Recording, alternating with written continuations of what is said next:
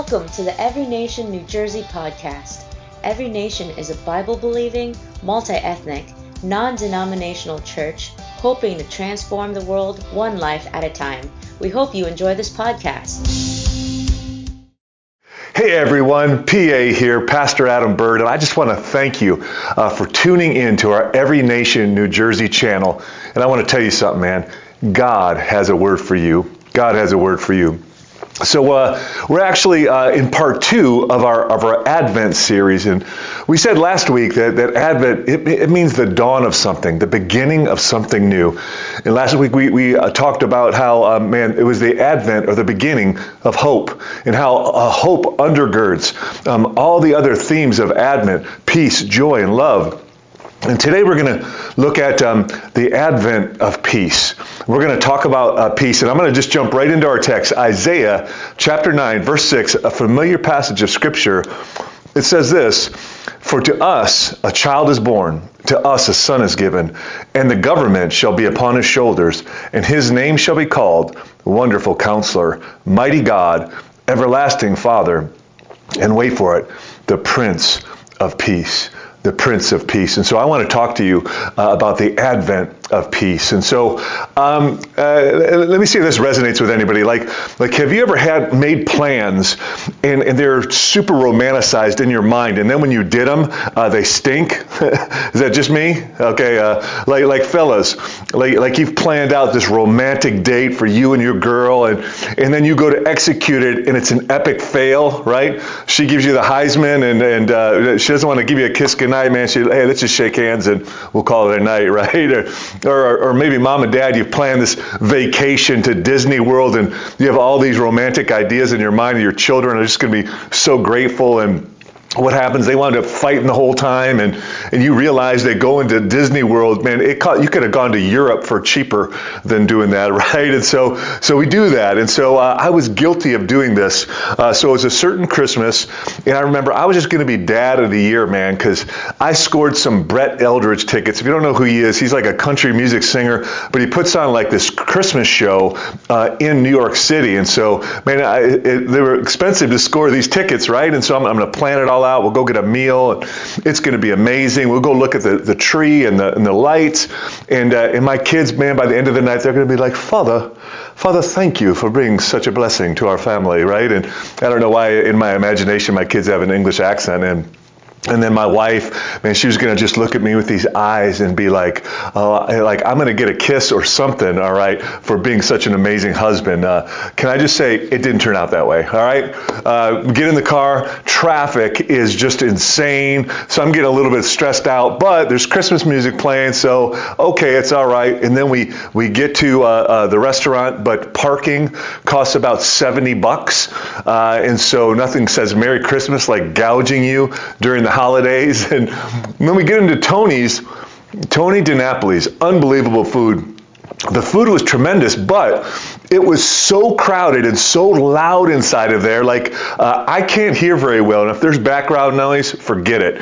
And so I find that I can't hear a word my wife or my kids are saying to me, and so I'm just spending the whole night nodding a lot, hoping I'm not agreeing to something that I'm going to regret later. And then when we're going to see the lights and the trees down Fifth Avenue, we're looking into all the store windows. I mean, Cassie's got her New York City walk, my oldest, and she's a mile ahead of us. My youngest is a mile behind us, and so we're worried about losing our kids and blah, blah, blah. And so that's not going well. And then we get to the Beacon Theater, where we're going to see the Brett Eldredge concert. And if I'm going to shoot you straight, I'm miserable. I just want to go home.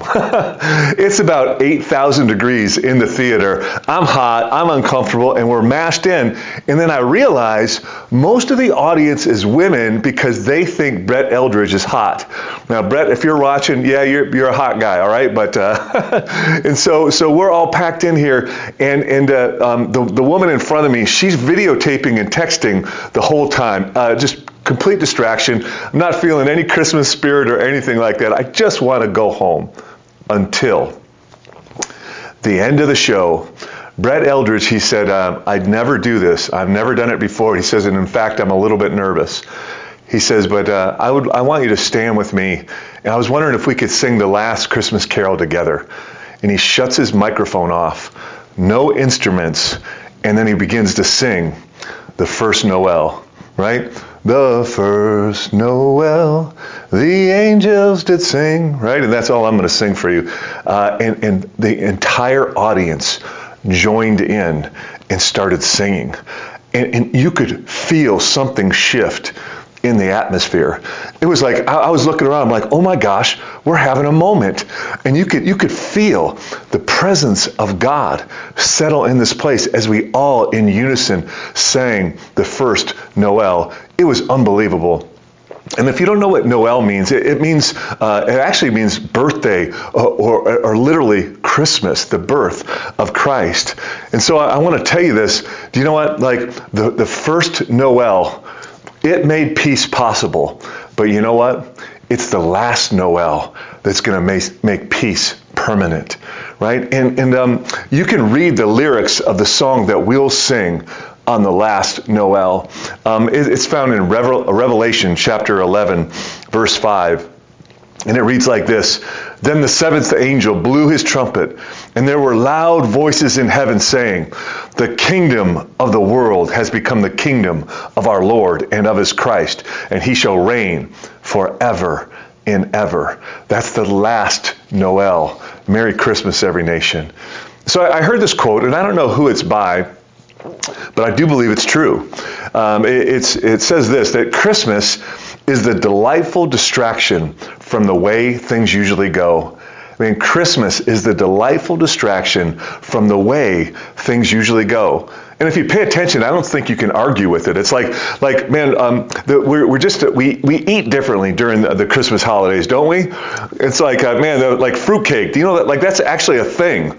That for whatever reason, we feel justified to have like 3 to 5 cookies, Christmas cookies at a sitting, right? Or hot cider. And it's not something in July you're like, you know what I feel like? Hot cider. You don't do that, right? So we eat differently. We drink differently in that, how about eggnog, right? You've never had a moment, outside of the holidays where you're like, you know what I really want? I want some eggnog. You don't do that. How about this too as well? Our entertainment changes a bit, doesn't it? Like you can hear our music. You can hear Christmas music playing 24/7 on certain channels if you want to. In fact, even on TV. Like, I want to tell you something. I've seen Elf about 1,000 times. And you know what? I'm going to watch it again this year, despite the fact I've seen it so many times. And I promise you this. I will watch It's a Wonderful Life, and I'll cry because I do it each and every year. See, at Christmas, in a real way, it's the delightful distraction from the way things usually go. And here's my hope. My hope is that during this Christmas season, is that you'll be a little bit kinder. That you'll find yourself being a bit more generous, that maybe you'll find yourself being a bit more patient, and maybe even grateful for everything that you have and not bitter about what you don't have. See, Christmas is the delightful distraction from the way things usually go. And so, and here's what I believe, is that, you know what, Christmas in a real way, there's something inside of us that when we hear that Christmas song or we see that movie, it resonates deep in our soul. We get an amen in our soul. There's something inside of us that says, this is the way it should be. It's the way the world should be. And I believe this, that in a very real way, Christmas reminds us of Eden. Christmas reminds us of Eden, the way the world was created to be, peace on earth and goodwill towards men. And so I've shared this story 1 billion times. Let's make it 1,000,000,001. And so my family gets geeked out during Christmas. And so not the least of which is my oldest daughter, Cassie. And so she's a super Christmassy person, and she keeps us all excited about it. And we have this tradition in my home where Cassie and I, or my daughters, when my youngest was with us as well, we would set daddy-daughter dates, and then we would go out shopping for mommy. And so here's what's funny. When they were younger, it was fascinating. I'm like, hey, keep up with me. When we go to the mall, keep up with me. Hey, don't touch that. Pay attention. You can't buy that, right? And now for whatever reason, it's changed. Now she's doing that to me.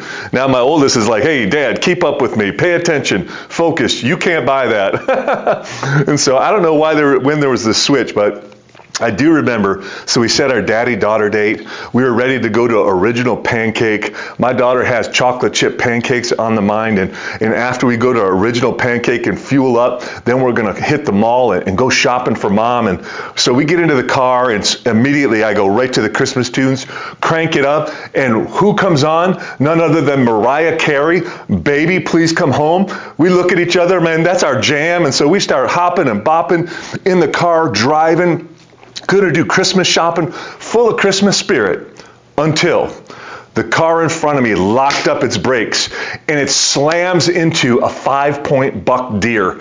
Man, and you ask me, how do I know it was a 5-point buck? Because the thing fell dead right in front of my daughter and I, and we watched it breathe its last breath as it was convulsing. All right? And so, Merry Christmas. And so, it was crazy is, you can't unsee stuff. And so, man, the entire time my daughter and I were trying to get kind of that Christmas feel back again, and it was just gone. It was gone. And in a real way, that's your story and my story. It's the human story. Because, in the beginning of time, everything there was, man, it says that God created the heavens and the earth. And he created everything beautifully in this thing called shalom. It's the Hebrew word for peace. And it just doesn't mean like the lack of conflict.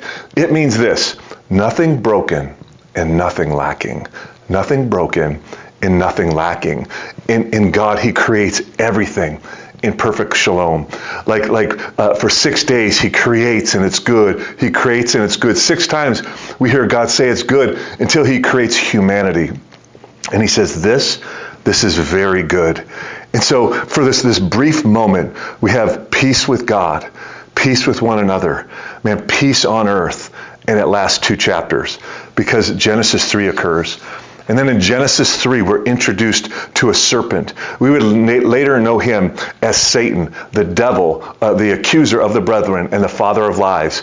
And he lies to Adam and Eve. And Adam and Eve believe the lie. They rebel against God. And in so doing, man, sin enters the cosmos. And with that, shalom shatters. Like shalom, the peace, the rhythm of the world shatters into a million different pieces. And God says this to Adam and Eve. He says, Adam, what have you done? The earth is cursed because you've done this. And moving forward, that God is forced to kick Adam and Eve out of the Garden of Eden. And so I don't want to just buzz by that. Like, can you imagine Adam and Eve, all that they've known is peace with God and peace with one another, and now thrust out of Eden, man, this deep sense of loss. It's what theologians call the God hole. We all have this God-sized hole inside of our heart. Man, and then for the first time ever, death would be introduced into the life of the world as God slaughtered an innocent animal that he might get skins to cover up the nakedness of the man and the woman, right? And then what happens? Adam and Eve, they have conflict. They blame one another, and now they're no longer naked and unashamed. That their offspring, Cain, kills Abel. Right? We have death and murder. And for the record, man, peace on earth was nowhere to be found, and it still is nowhere to be found. Because that even Will Durant, a historian, he estimates this, that over 3,400 years of human history, only 268 of those years have been with no wars. The rest, filled with war, filled with conflict, a lack of shalom. And so, I believe that Christmas, it reminds us of Eden, the way the world should be. It reminds us of home, this deep longing to go home.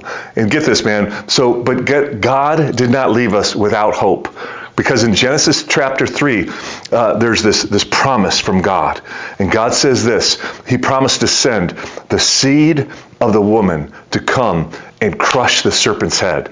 The promise is that there would be a Prince of Peace that would come and once again restore shalom, or restore peace to the earth. And So I live here in New Jersey, a little suburb called Caldwell. If you want to know where I live, just think nail salons and pizzerias, right? and my neighborhood can get a little bit alarming at times. Like, so for example, like during Halloween, like people get like a little overzealous, man, and they're like decorating their house like insane. But this year I'm pretty proud of my neighborhood. Like they're doing a really good job decorating their houses, and it's got a real good Christmas feel this year.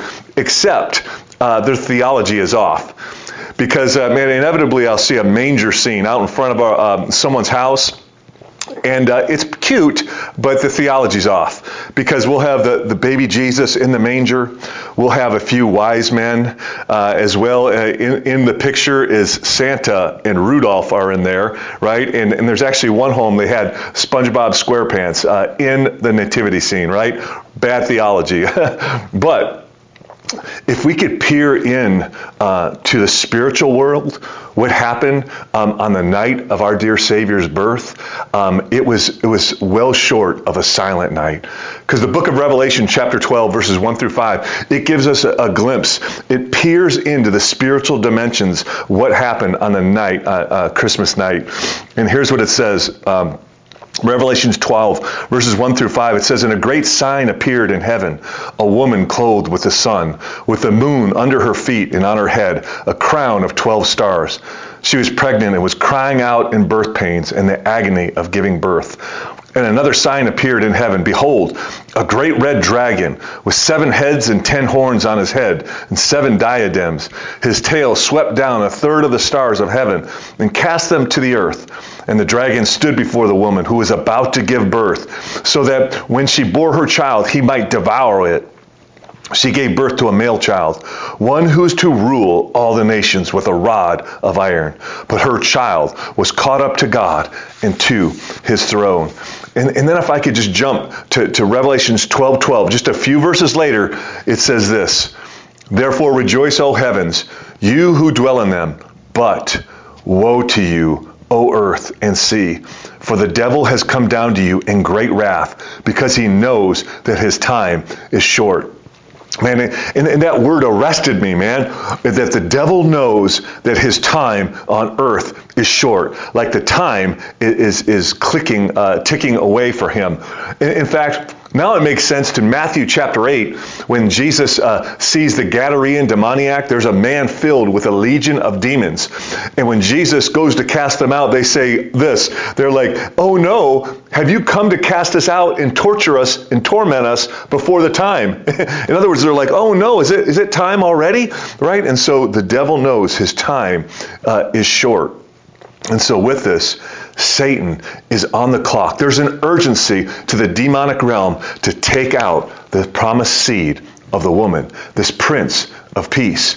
And so you can imagine, like when Noah comes on the scene. Noah, his name means rest. Would he give rest to God's people? Would he be the Prince of Peace? And the answer to that was no. And then move ahead, another great character, Abraham. In the Bible, God promises, hey, Abram, through your seed, I'm going to bless the world. Could Abraham be the Prince of Peace? But he wasn't. And then we move forward to Moses. And Moses was a great deliverer, but he wasn't the Prince of Peace. But God promised. He said, Moses, I'm going to send a prophet like you, and he will not just give the law, but he'll live the law. Then the promise goes to David. Would David, this great warrior king, be the Prince of Peace, usher in peace on earth? No, he wouldn't, because he would be a sinful, broken man. But God did promise. He said, David, through your lineage, I'm going to raise up a king whose kingdom will never, ever end. Fast forward to Daniel and all the prophets. They're announcing, he's coming, he's coming, he's coming. Daniel, he actually says this, that there's one coming, a son of man, whose kingdom will be an everlasting kingdom. And then lastly, you get to the last of the prophets in your Old Testament, Malachi. And at the end of the book of Malachi, between Malachi in your Old Testament and Matthew in your New Testament, there's 400 years of silence. Nothing. No word from God. No promise of the Prince of Peace. And I can't help but wonder during those 400 years if the demonic realm didn't think, we got the seed. We killed the seed of the woman, the Prince of Peace. And do you know, in the human heart, man, how many know that waiting, it can be such a difficult thing? And as humanity have been waiting these 400 years of silence, and they must have wondered, hey, has God forgot his promises and his people? And if you've ever wondered that, man, has God forgot his promises and his people? And the answer to that is no. See, we see the angel Gabriel. He would come. Before he went to Mary, he came to another man, another old couple, Zechariah and Elizabeth. And the angel Gabriel declared to Zechariah that you and your wife Elizabeth, though you're barren and beyond childbearing years, you're going to have a son. And that son is going to be the forerunner. He's going to be the forerunner that comes before the Messiah, the Prince of Peace, and his name will be John. You and I would know him as John the Baptist. And but here's what you need to see. Like, God paints this picture for you and I. Do you know the name Zechariah? It means God has remembered. And then the name Elizabeth, it means this, the oath of God. See, and they come together. God has remembered his oath. See, our God doesn't forget his promises or his people. And he sends John. And John's declaration was this: repent, because the kingdom is coming. The Prince of Peace is at hand. And so here's what you need to know, man. That silent night in a little town of Bethlehem, man, that silence, it was broken by the scream of a baby born in Bethlehem in a manger. And with that scream, it says this, that the skies cracked open and the angelic heavenly hosts begin to cry out. And listen, before you think, man, heavenly host, to think, like, I don't know, in my mind, I always thought they were, man, I just pictured like little choir boys with an English accent. Do you know, a heavenly host is an army. There's an angelic army that cracks open the sky. And here's their declaration. Luke chapter 2, verse 14. Glory to God in the highest, and get this, on earth, peace or shalom among those with whom he is pleased. Man, the Prince of Peace has arrived on the scene. And so, little pause in our sermon here, and you and I, maybe we can do a little interactive Christmas survey, okay? Elf on a Shelf, is it creepy or cute? Creepy or cute? Here's another one. Fake tree or real tree? Fake tree or real tree? Let me give you another controversy here. Colored lights or white lights? Which is it? And then here's the last but not least, and this one probably is the most controversial thing I'll say today, is this. Is the movie Die Hard a Christmas movie? Do you remember the movie Die Hard? If you haven't seen it, shame on you, okay? It's the story of detective, NYPD detective Jack McClane, and he's estranged from his wife Holly, but he flies out to Los Angeles in order to reconcile with her, and Holly's, she's just killing it at the Nakatomi Corporation, and it's Christmas Eve, and they're having their Christmas Eve party and celebration, and John McClane, he shows up on the scene and meets Holly, but suddenly the evening is destroyed as a group of terrorists enter in to the Nakatomi Corporation offices, and these terrorists, led by a man by the name of, you remember, Hans Gruber, they take the people hostage, and they ransom them, and they say, hey, if you don't pay this amount of money, we're going to kill all the hostages. But here's what they didn't count on, that John McClane was there. And John McClane, he would show up on the scene, and he would be like, yippee-ki-yay, and I'll just leave it there. See, I think that's the gift of tongues in operation, and basically what he's saying, the Prince of Peace is here. And John McClane, he shows up, and what happens? He thwarts Hans Gruber. Man, Hans Gruber dies in the end in a most glorious way, very satisfying as a viewer. And what happens? Man, that all the hostages are saved, and they're reconciled back together. That sounds an awful lot like the Christmas story. And if you don't believe me, you're just not a very good with your Bible. Like, if someone ever asks you the reason for the season, you need to tell them this. The reason for the season is destruction. 1 John chapter 3, verse 8 says this: the reason the Son of God appeared was to destroy the works of the devil. Man, the reason for the season, man, destruction. And Jesus he's our great, glorious rescuer, the Prince of Peace, come to rescue us, right? And so on that silent night in Bethlehem, when that baby screamed, I promise you this, that the demonic realm, they shuddered in fear. And now, with this baby being born, they have to kill the seed of the woman. They need to kill the Prince of Peace. And get this, they did. They did kill him. They hung him on a cross. But here's what they didn't know. In so doing, Jesus was ransoming you and I, paying the price. The terrorists of the demonic realm and sin, taking humanity hostage. God was ransoming you and I back to himself through the death, burial, and resurrection of Jesus. Do you know this? Like without Christmas, Easter is impossible. Without Easter, man, there is no forgiveness of sins. Man, we're separated from God and we have no peace with him. But here's what I want to tell you, and here's the big storyline, is that Jesus came and he did all the heavy lifting for you and I. He lived the perfect life. He went to the cross, and now what does he do? He lifts us back and reconciles us back to God the Father. What does he do? He raises from the dead. And what? To take us back home again. And before we close, I want you to feel something today. And so I'm going to play this little video. And I pray you feel the hope of Christmas, the hope of the Prince of Peace. Check it out.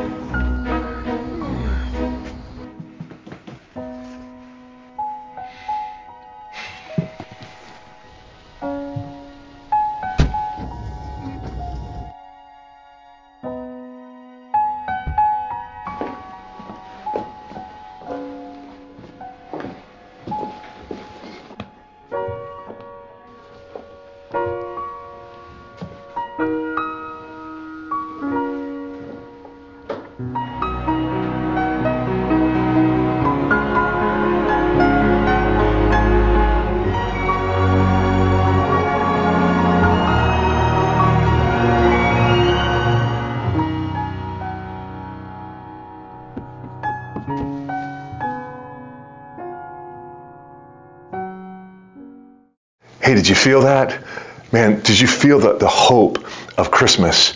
That much like that old man, he was like, man, he bent down and he lifted up that child in a very real way. That Jesus, man, he goes into the ground, he raises up on the third day, and he lifts you and I to the Father to reconcile us back to God, the Prince of peace.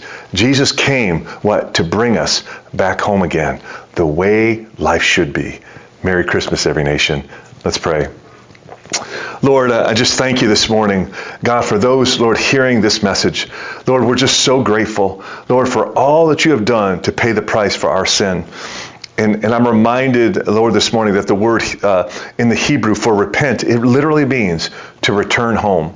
And I can't help but think how many of you, man, you feel the calling of God. God's calling you to return home. And if that's you this morning, I want to pray a prayer of salvation over your life. And so, man, if you agree with this prayer, just in your heart, just say amen. But Lord, for those you're calling here this morning, God, I pray, God, that they would recognize that Jesus, that you died for their sins, that you rose again on the third day in order to take them home again with you and to restore them back to peace with Almighty God.